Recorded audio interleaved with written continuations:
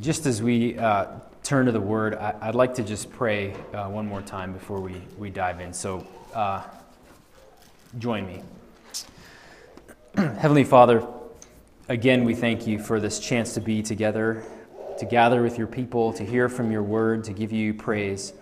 And I pray now that as we come to your Word, that you would speak and that you would lead us to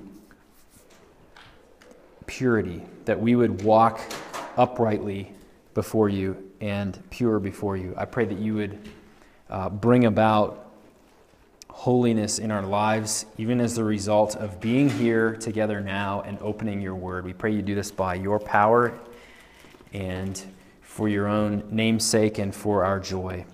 In Jesus' name, amen. We live in a hyper-sexualized society. This, I think, is self-evident. I don't think I need to try to convince you of that. It's everywhere. And every aberration is before our faces, whether it's in TV, it's in movies, it's on the news, it's in social media, it's in advertisements, it's all around us, either reporting it or glorying in it, or trying to convince us that we ought to glory in these aberrations. And as the overall message is that such perversion is to be celebrated by us, we also have an incredible amount of access points to participate in perversion, like never before.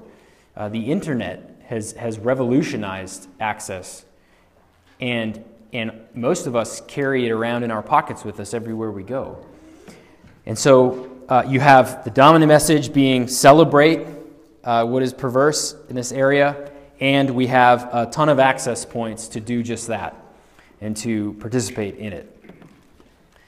And yet, at the same time, this issue of sexual immorality has been an issue forever. It's been an issue from the earliest days of sin, and it was an issue for the Thessalonians and for the Christians in Paul's day. So we might look at something like the internet and say, you know, this is Paul would never have had this in mind. He couldn't have even foreseen some of our struggles today. But we can't think that we're unique in this. The call to purity is not void because we have, so much more access to it. In the world of the Thessalonians, who Paul is writing to, who we are reading about and getting a glimpse at with this church, in that world, cult prostitution was a normal part of worshiping some deities. Just a normal thing. It was an expected thing that men would participate in this. And so that would have been normal. It wouldn't have been viewed as immoral to participate in that. And to us, that might seem crazy in some sense, but that was what was normal to them. These formerly pagan people now turned Christians. And in fact, even where adultery was condemned in this time, it was usually more the reality of more was the issue of if a man takes another man's wife, it's really more of, well, that woman belongs to somebody else, and therefore you shouldn't have done that. It's kind of like stealing something from somebody. You shouldn't have done it because you're taking something that belongs to another person. It wasn't that the act itself outside of marriage was immoral. So even that understanding of adultery is, and even though they sure condemned that, it was still a very different understanding from what the Bible would say about adultery. And so Thessalonica, in Paul's day, as he's writing this letter, as he was there in Acts, it was also a hypersexualized pagan society, where promiscuity and licentiousness was expected in a lot of cases. It was not viewed as wrong or immoral, but was actually expected. So this is what these Christians would have come out of and would have been forced to have a complete worldview shift on this issue And it seems that perhaps some were having trouble making the adjustment, and that's why Paul is going to address this issue. And it's really the first thing he addresses as we come to a more practical section of 1 Thessalonians 4. So I say this, just one of the things I just want to point out is that we should not make the mistake of thinking that our day is so much worse, and perhaps run the risk of thinking the Bible and Paul couldn't really understand where we are today and the struggles we have today. Because some of the things that they would have struggled with in Thessalonica seem crazy to us, might seem crazy to us.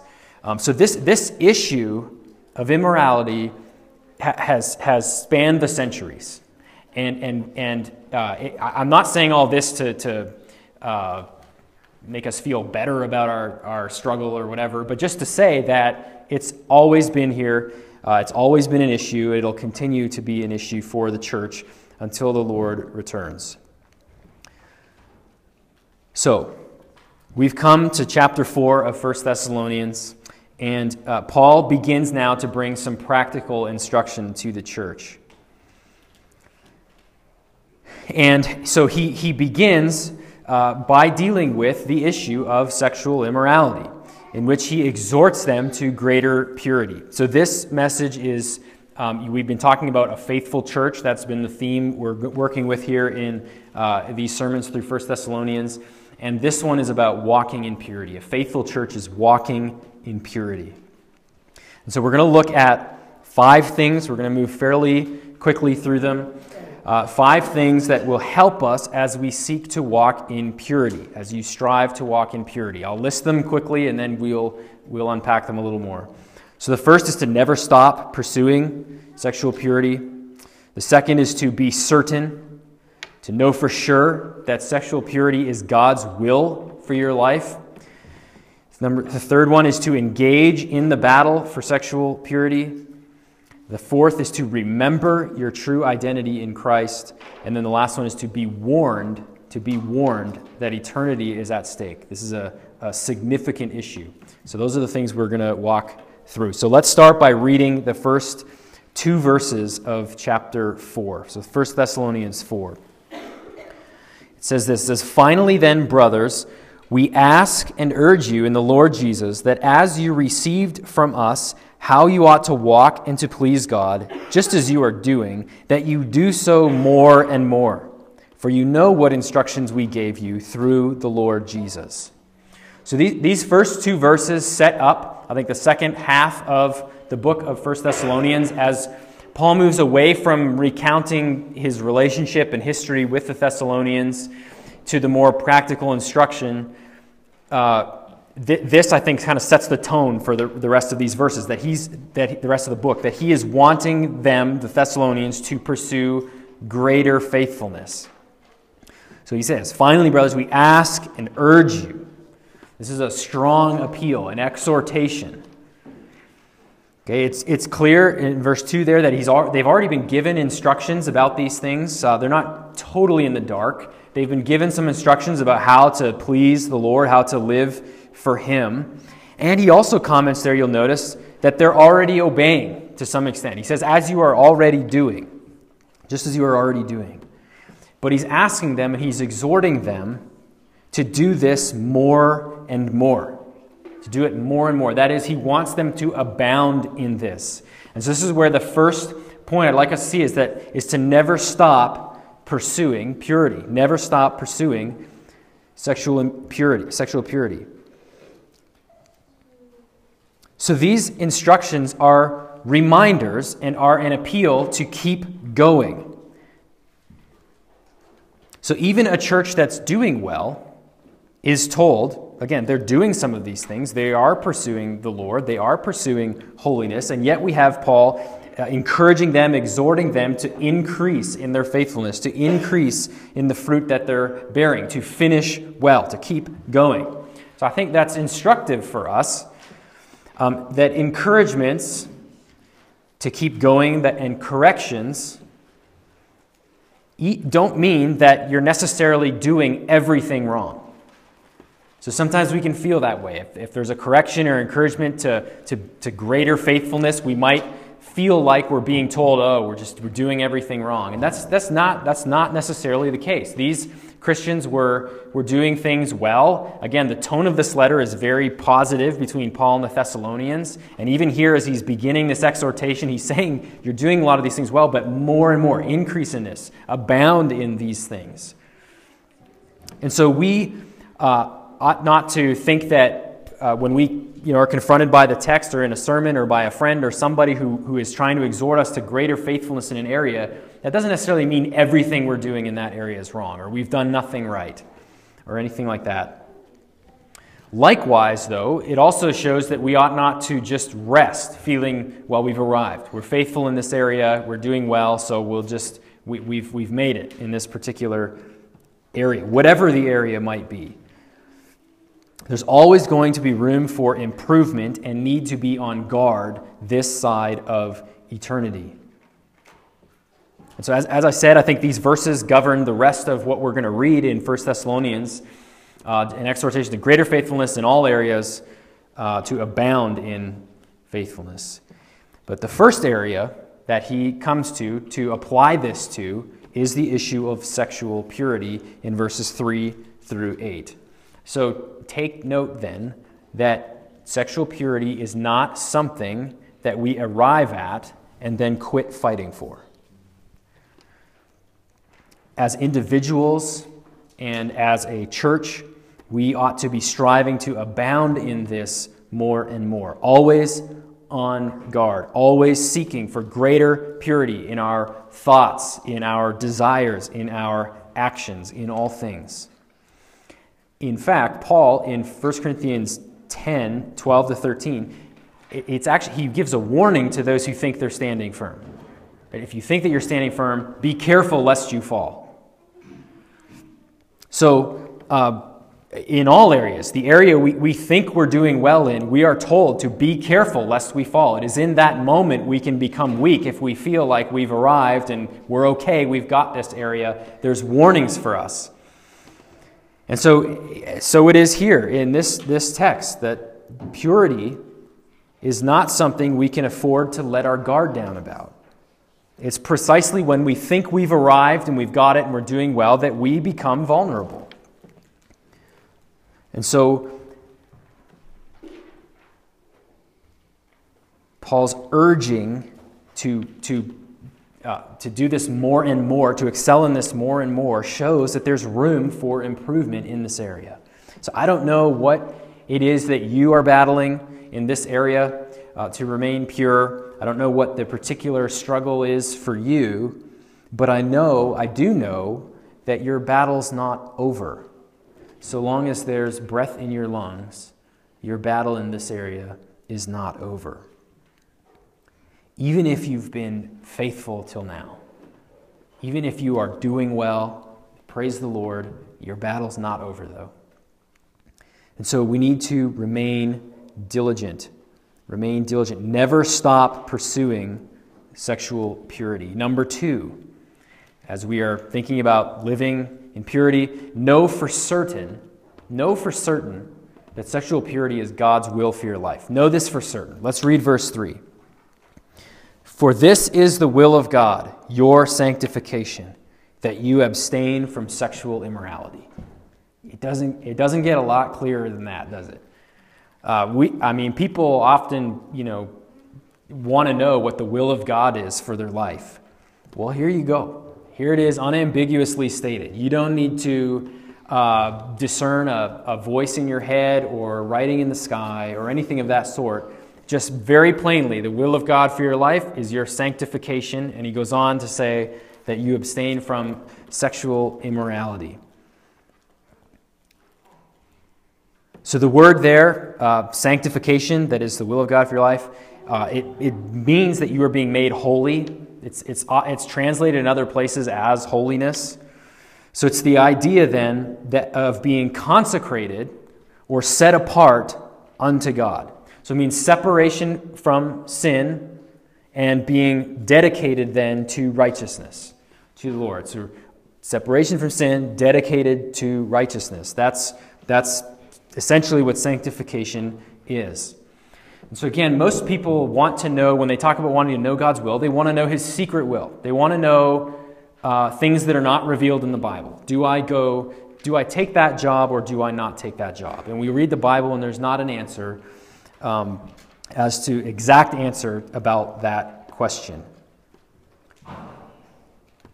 And we're not told. The reality is we are not told in the Bible to search that out. We're not told to try to find God's secret will before we make a decision one way or the other. But that doesn't mean we're left completely in the dark with no idea what the Lord desires of us. So God has given us things that we are to focus on, which are his will for us. It's commonly referred to as his revealed will. His revealed will are the things we know that he has revealed to us that he desires for us. And so we know here in this case that it's his will for us to be abstaining from sexual immorality. Quite clearly, that is his will for us. In chapter 5, verse 18, we're told again, he uses the similar phrase, we're told that giving thanks in all circumstances is God's will for our lives. Giving thanks in all circumstances is his will for our lives. So you might wonder whether to take job X or job Y, and we don't know necessarily exactly what God would want you to do. He hasn't revealed that to you, but we do know what God's will for your life is if we look and find his revealed will. We would know that whatever job you take, you ought to be pursuing holiness and righteousness. And in these cases, as we're looking at today, sexual purity is God's will for your life. It's his desire. And so there's other places where we find commands in Scripture that tell us, that reveal God's will for our lives, that we ought to be loving one another. We've talked about lots of these things. There's lots of specific things that the Lord has revealed that are his will for us and his revealed will. But the specific thing here that he mentions is sexual purity. One of the lies that it has been around since the garden, a lie that's been around since Adam and Eve, is that God is holding out on us. That his rules, his laws, his revealed will, these things are robbing us of something greater. So in the garden, Adam and Eve, God says, do not eat of the fruit of this one tree. They were tempted into believing that God's command to not eat of the fruit of that tree was not something that came from his goodness, but was actually God holding out on them. Do you recall this? The temptation is, oh no, he knows that if you eat that, you're going to become like him. So that temptation is, that rule, that command God's given you, that is not for your good. That's for God's good. He's holding out on you. You will really experience freedom and greatness and God-likeness if you rebel, if you eat the fruit of that tree. So the father of lies convinced Adam and Eve that God wasn't good, that his rule for them, his will for them, was actually harming them, was keeping them from flourishing. And this lie is in effect everywhere today. It's very common to view the commands of the Bible as restricting our joy, as keeping us from freedom, keeping us from flourishing. They're antiquated. They're old-fashioned. And nowhere is it more evident today, I don't think, than in the area of sexuality. A traditional biblical ethic in this area is viewed as completely backwards and anti-human flourishing. God, whoever wrote this book, they would say, that is in the way of human flourishing. And it's much the same thing as has been happening since Adam and Eve. Our culture is in full flight and rebellion on this. From assaults on God's design of male and female to the wholesale pursuit of sexual pleasure that is slowly eroding any boundaries at all in this area. The Bible's teaching on this matter is seen as oppression from an evil God who would deny human beings pleasure and joy.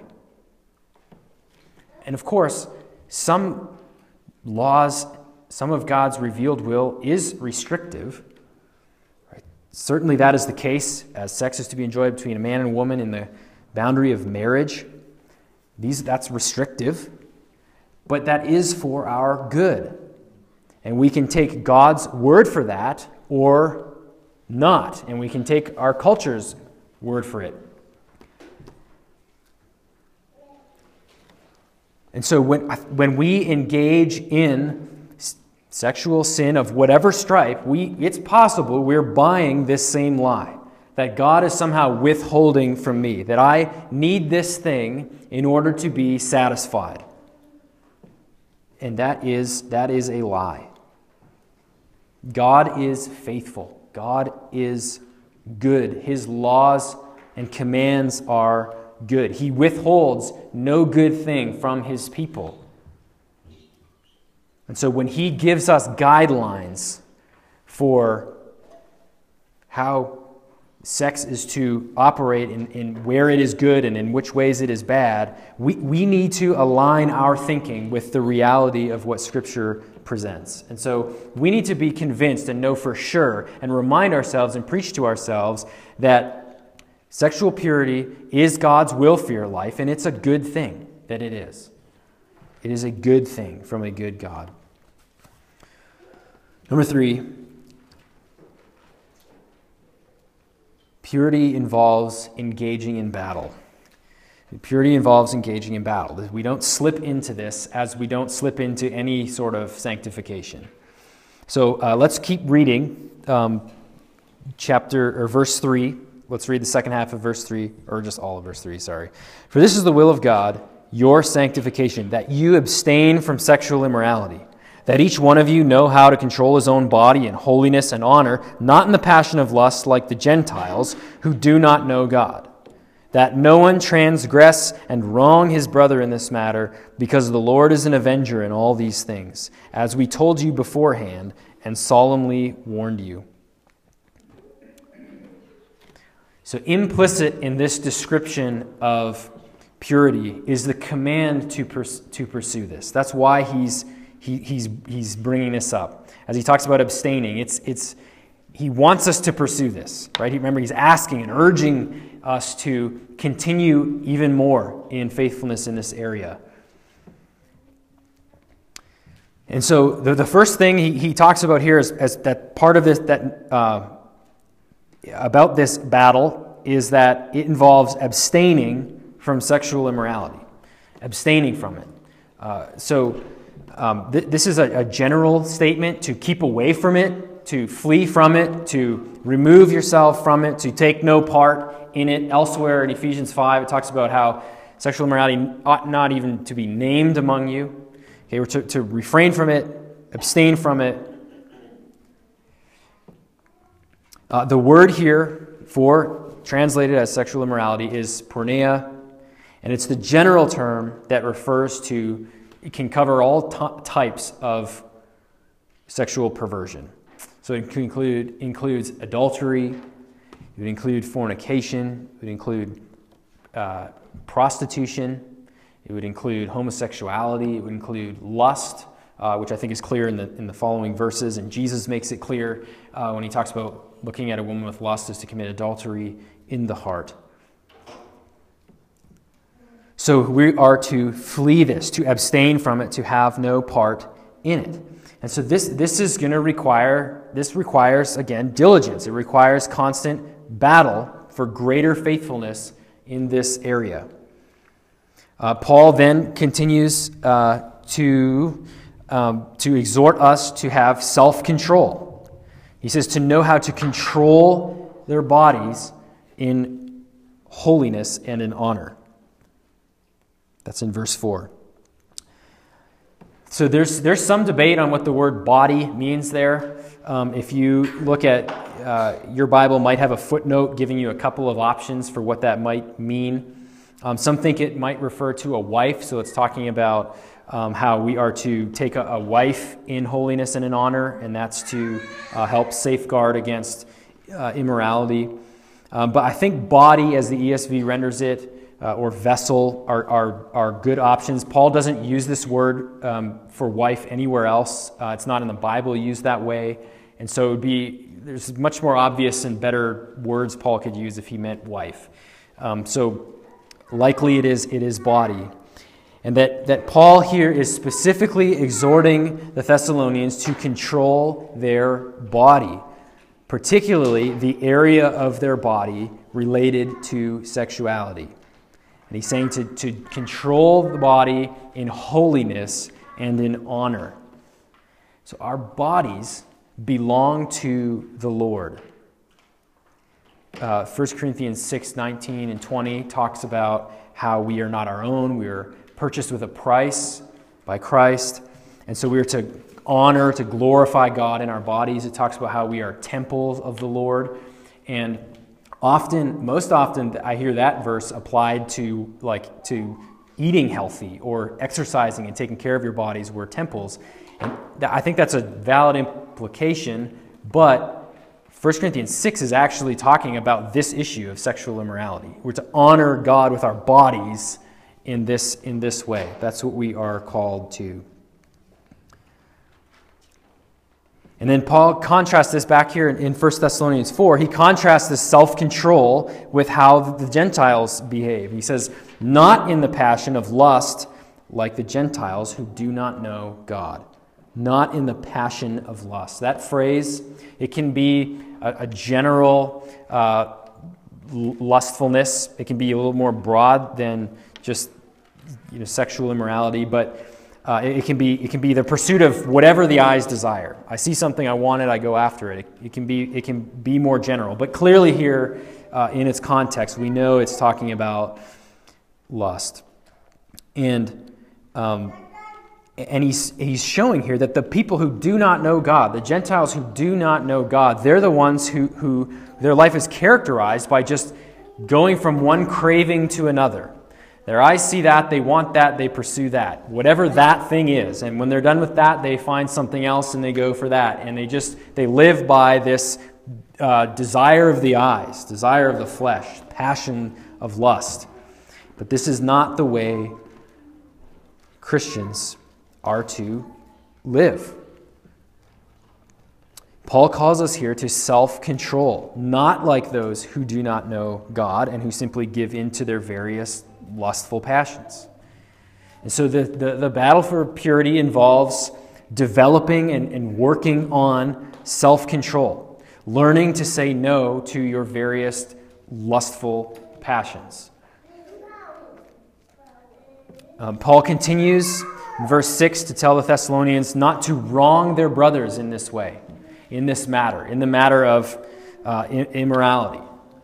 And this is likely coming from an understanding of the fact that this sin affects other people around us. So obviously, if Paul's writing the church, if two people in the church commit adultery together, that's wronging somebody. Somebody's wife, that's somebody's husband. There's committing wrong against one another. And Paul's saying, do not do this. Do not wrong your spouse. Do not wrong other people. And so from that, I would say I think part of our battle then against immorality is learning to love others and understanding that purity in this matter, in this area, is a way of loving other people. So I think it should be, I hope, clear that engaging in adultery would not be loving, a loving act to the spouse who's being cheated on. So I think learning to love other people well is part of the battle. And even those who are not within the church, how can we love the scandalous men and women out there? We can do that by not giving into lust, but viewing them as what they are, image bearers of God who are lost, completely lost, and in need of salvation. That's who people are outside of the church, and that's how we need to try to view them and try to love them through that lens, not objectify them in our minds or in any other way. And then within the church, we have brothers and sisters in here and learning to view each other in that light, to view each other as brothers and sisters and love each other as siblings with God as our Father. So verse 6 ends with a warning, and we'll come back to that in just a moment. But walking in purity involves engaging in this battle. Number 4, as you strive for purity, remember your identity in Christ. Remember who you are in Christ. So verse 7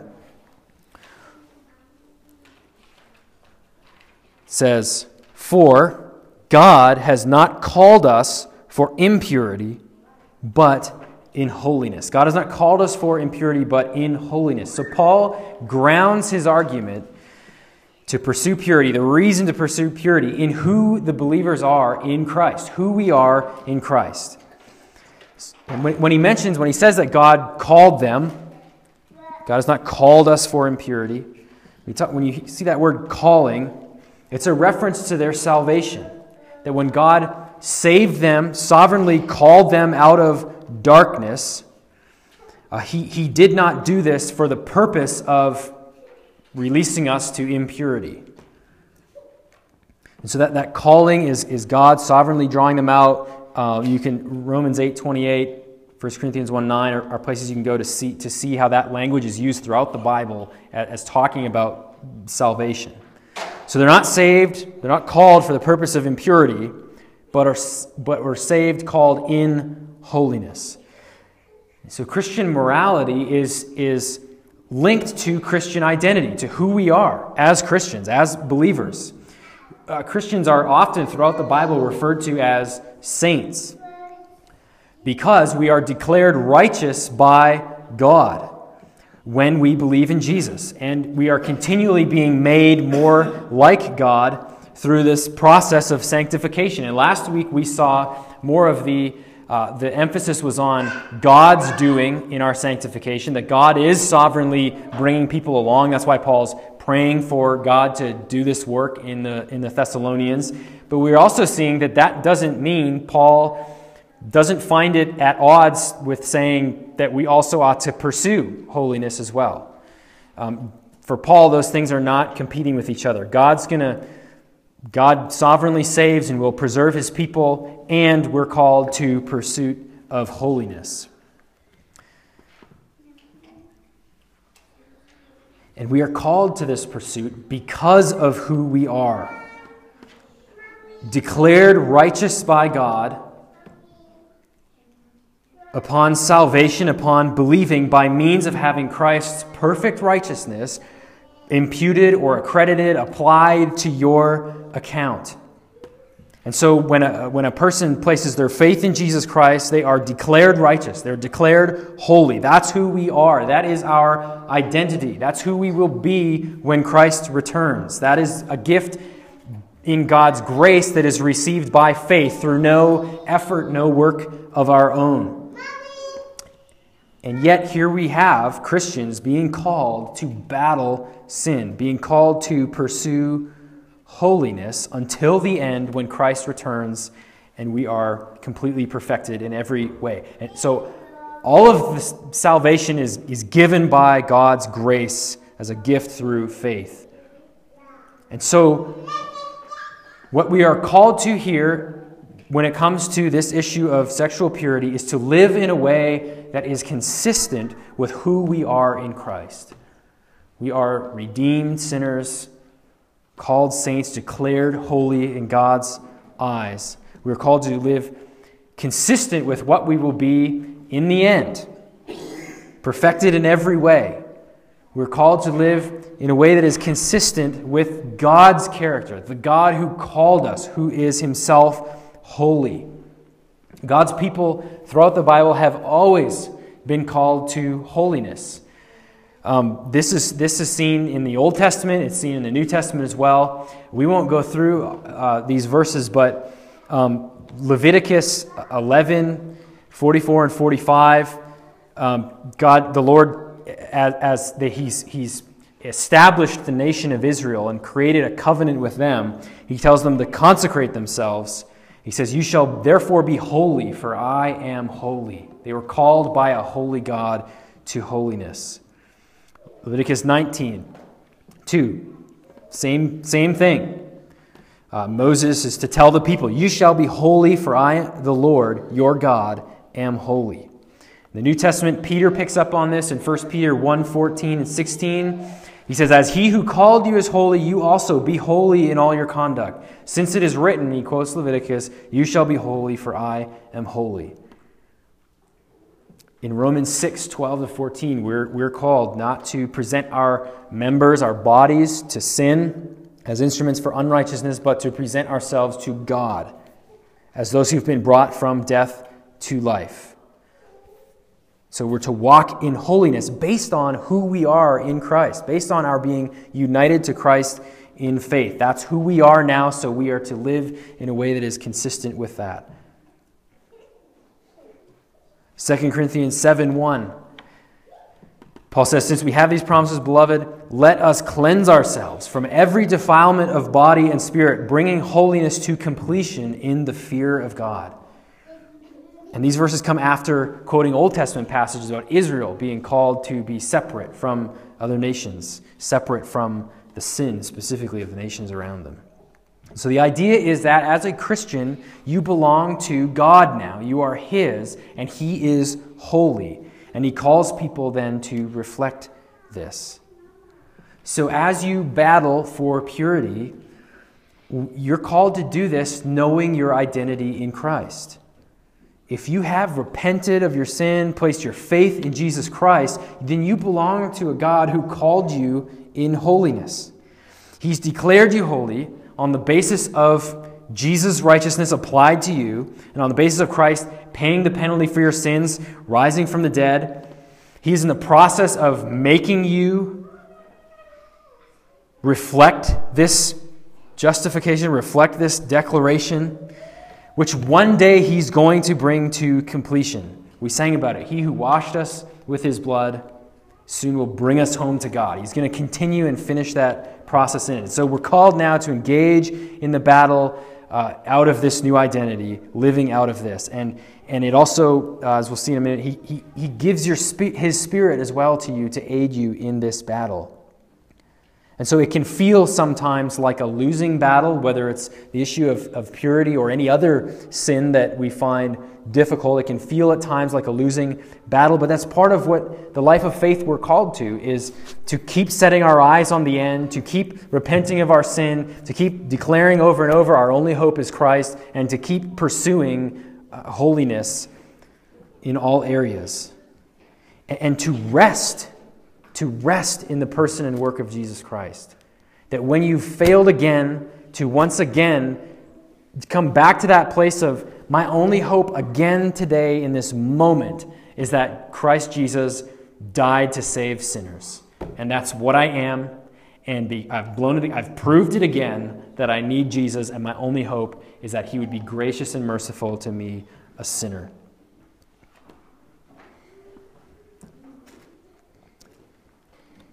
So I think this will help keep us from despair as we remember who we are in Jesus Christ as we battle sin. But it will also help you keep from taking sin lightly. The God who calls us is holy. He calls us in holiness. Jesus died for our unholiness and our impurity. And so that should also keep us, we ought to rest in Jesus, but it also keeps us from taking our sin lightly. It ought to anyway. To realize that this is why Christ had to die. And so remember who you are in Christ. Battle for purity from that place. From knowing you are belonging to Christ by nature of believing in Him and repenting of your sin, that your only hope is His righteousness applied to you, and battle from there. And the final thing I want to point out is as you battle for purity, be warned that eternity is at stake. Paul includes warnings in this passage. So verse 6 again, that no one transgress and wrong his brother in this matter, because the Lord, that's Jesus, is an avenger in all these things, as we told you beforehand and solemnly warned you. And then verse 8, therefore, whoever disregards this, disregards not man, but God, who gives his Holy Spirit to you.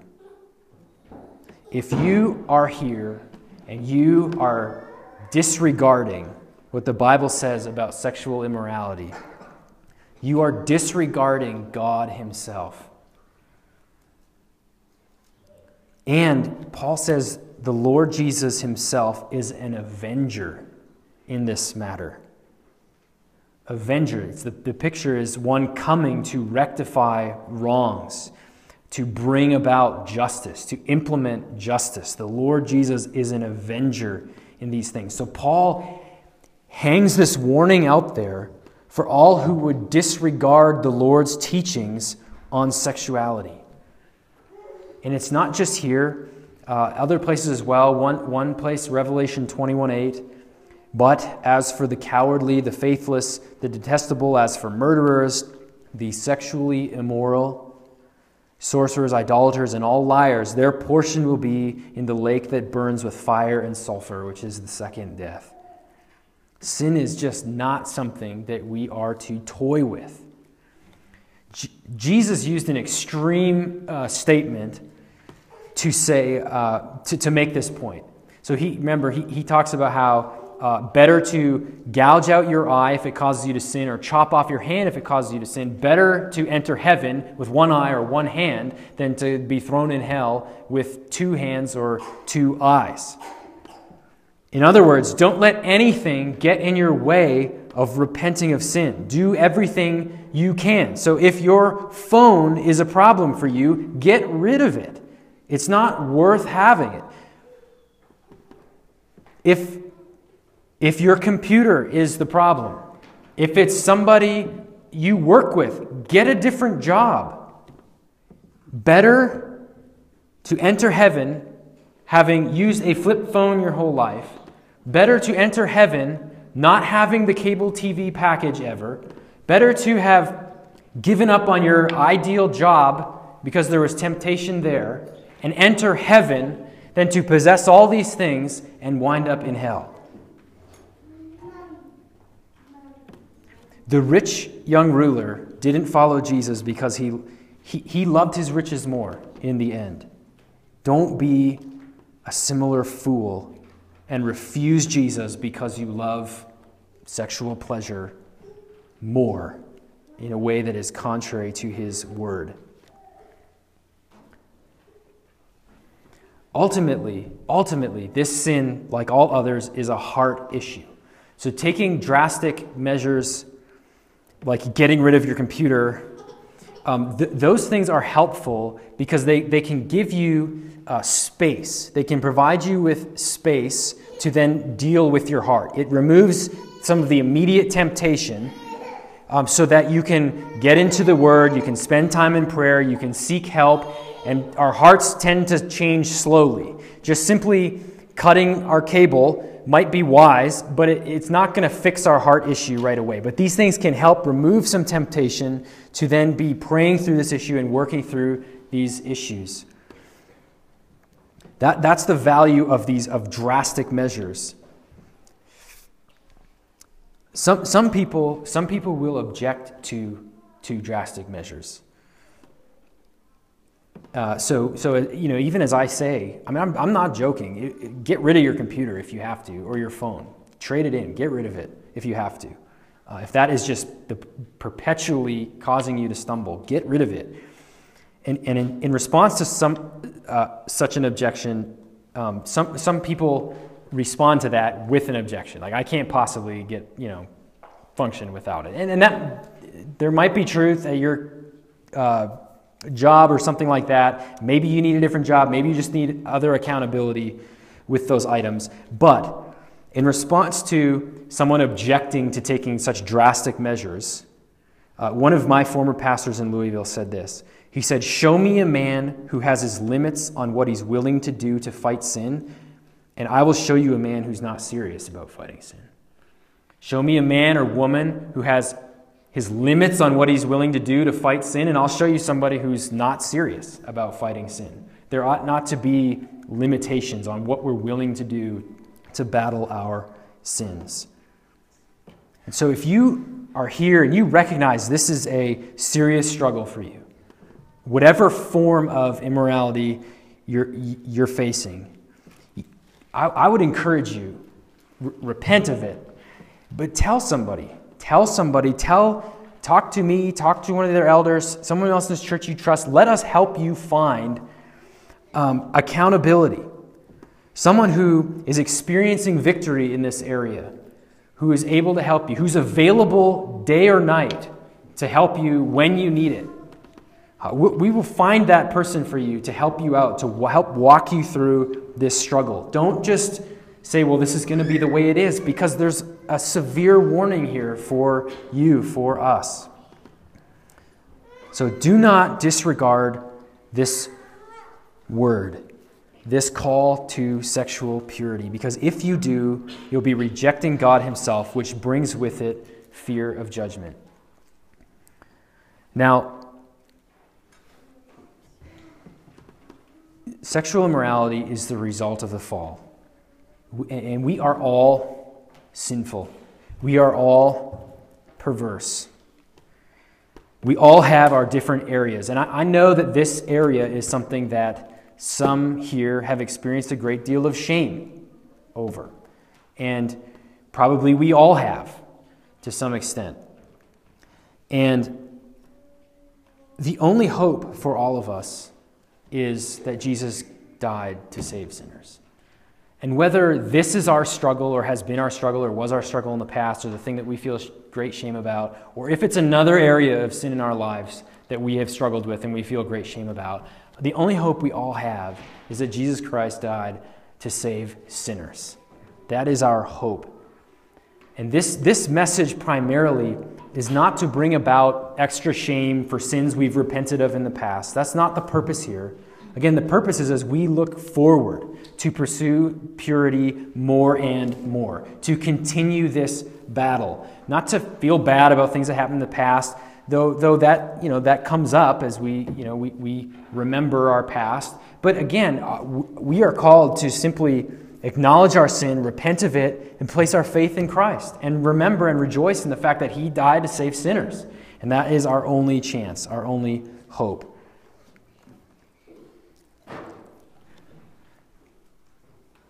And so, if you realize that your heart has not been changed, that your religion has been outward, and perhaps on this particular issue has been the issue you've struggled with, and you've been able to keep it inward until now, and you've never really had a change of heart, then you need to call out to the Lord for mercy. You need to call out to the Lord for grace, that he would visit you and bring about a change in your heart.